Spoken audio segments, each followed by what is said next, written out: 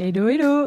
C'est l'été et le temps du break estival, mais 1, 2, 3 pépites, ça continue. Et pour vous faire patienter d'ici la rentrée, je vous ai concocté quelques extraits bonus. Je m'explique. Je vous propose de retrouver les invités de mes 5 premiers épisodes, chaque semaine de ce mois d'août.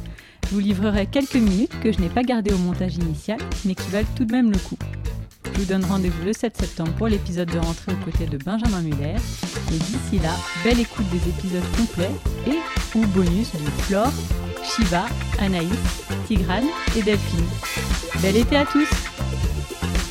L'humour était quand même toujours présent dans ta façon de vivre ta parentalité. Je pense qu'au tout début, je l'ai perdu, pour être tout à fait honnête. Ouais. Il y a eu quelques années où ça me faisait pas rire du tout. J'avais super peur qu'un truc se passe pas bien. J'essayais d'être parfaite. Je savais plus comment me positionner, quelle place accorder au travail, à la famille.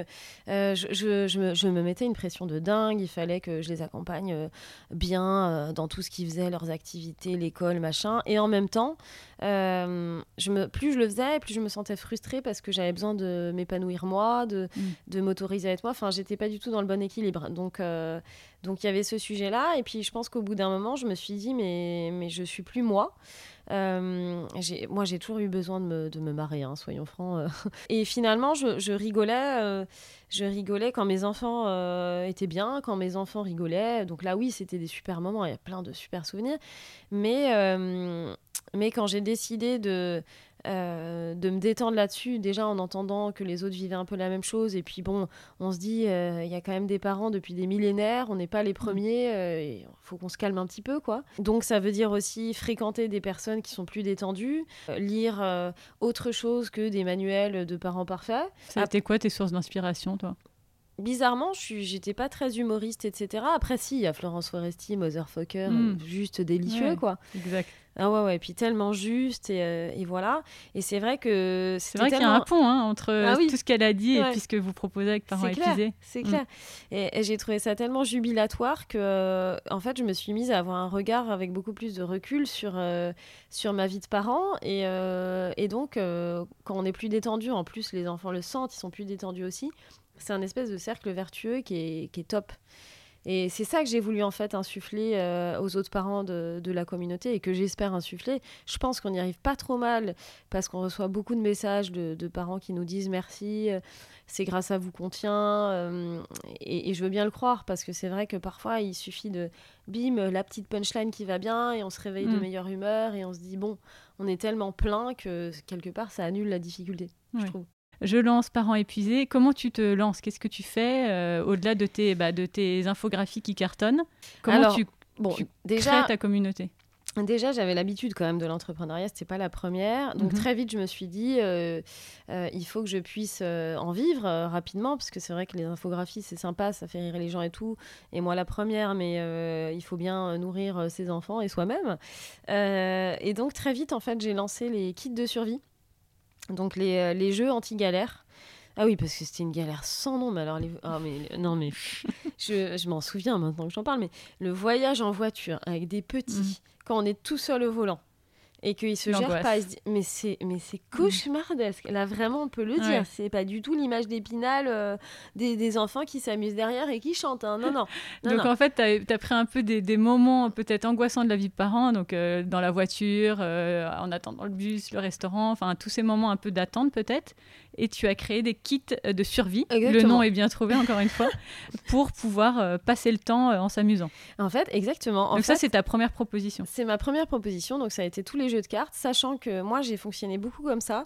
Je m'inspirais de ma vraie vie et de mes vrais besoins, ce que j'ai appelé mes petits points de douleur.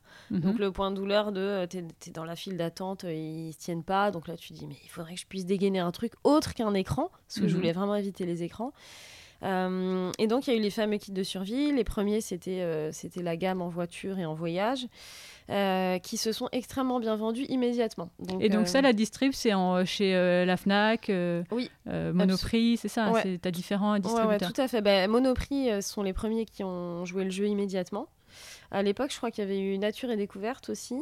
Comment on fait concrètement voilà, il y a notamment la fatigue, hein, mais parfois on n'arrive pas à rire de tout. C'est vraiment dur. C'est quoi ton conseil pour les parents qui sont dans cette phase-là difficile? Moi, je pense qu'il faut se dire que, alors, pour rire vraiment, il faut souvent du différé quand même. Donc, des moments très galères, sur le moment, on n'a pas du tout envie de rire. Mais le lendemain ou la semaine suivante, il faut se dire que ça va être un super souvenir et qu'on va se marrer en famille en parlant. Et c'est vraiment le cas. Donc, si sur le moment, on peut se dire bon, en fait, je suis en train de créer un super souvenir pendant une... ça marche pas. Ça peut quand même aider malgré tout à prendre du recul parce que c'est quasiment tout le temps vrai, à part les sujets très graves, la maladie, la mort, le handicap. Bon, normalement, on peut rire de tout sinon. Bah oui. Franchement, on peut rire de presque... Enfin, on devrait pouvoir rire de presque tout, même si c'est pas forcément le cas. Et tout passe beaucoup mieux avec un peu de rire. Après, il y a l'humour de mauvais goût. Hein, C'est quoi la famille pour toi? La famille, pour moi, c'est un groupe de gens pour lesquels on ressent évidemment de l'amour, de la bienveillance, et avec qui on a envie de grandir. Voilà, en faisant tous un effort, en donnant ce qu'on peut, en prenant ce qu'on nous donne aussi. Tu considères que, bien sûr, tu fais grandir tes enfants et qu'ils te font grandir? Ah que oui, ouais. Ah que oui, bien sûr. Je suis d'accord, hein, c'était une fausse question, mais en quoi vraiment tu as grandi avec tes enfants? Je pense que... Moi, j'ai pas mal de côtés caricaturaux, et ils me le soulignent, je m'en rends compte. En fait, ils jouent un petit effet miroir. Et je me dis finalement ça me fait rire assez vite, donc et je me dis c'est formidable parce que ce qui aurait pu devenir quelque chose des très rigides, grâce à eux deviennent des sources de joie, d'échanges, des espèces d'aspérités sur lesquelles on va rebondir. Hier, il y a eu une panne de Wi-Fi. Les enfants sont sortis de leur chambre. On a discuté. Ils ont l'air sympas. C'est une réalité, ça?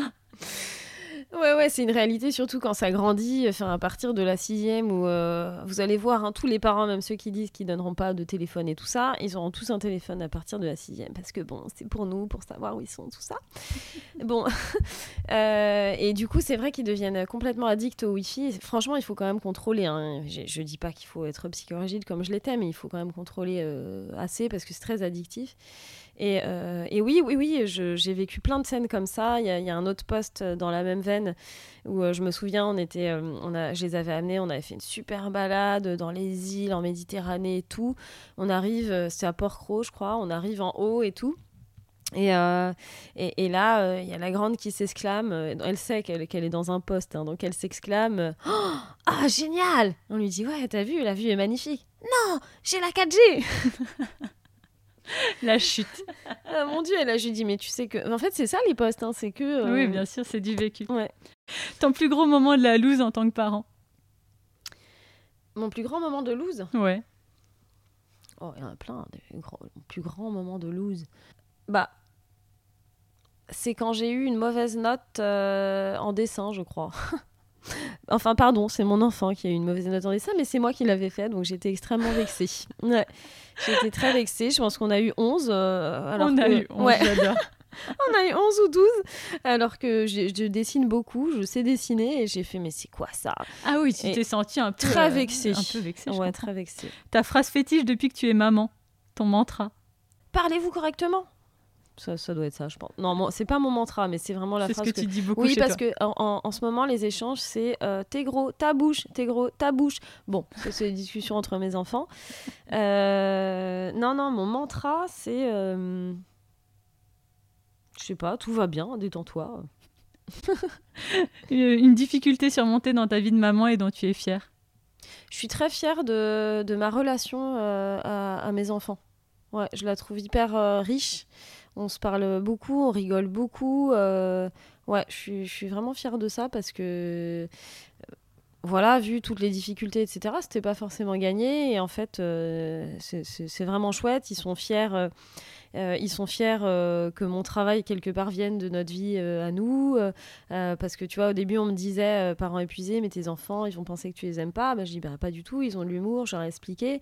Et il y a une autre façon de voir la chose. Ils peuvent se dire, mais en fait, elle est tellement obsédée par nous et par ça qu'elle en fait son métier. Et c'est grâce à nous qu'elle en vit, et c'est génial. Et on est la fameuse source d'inspiration. Exactement. Et voilà pour les quelques minutes supplémentaires enregistrées lors de mon interview de Shiva.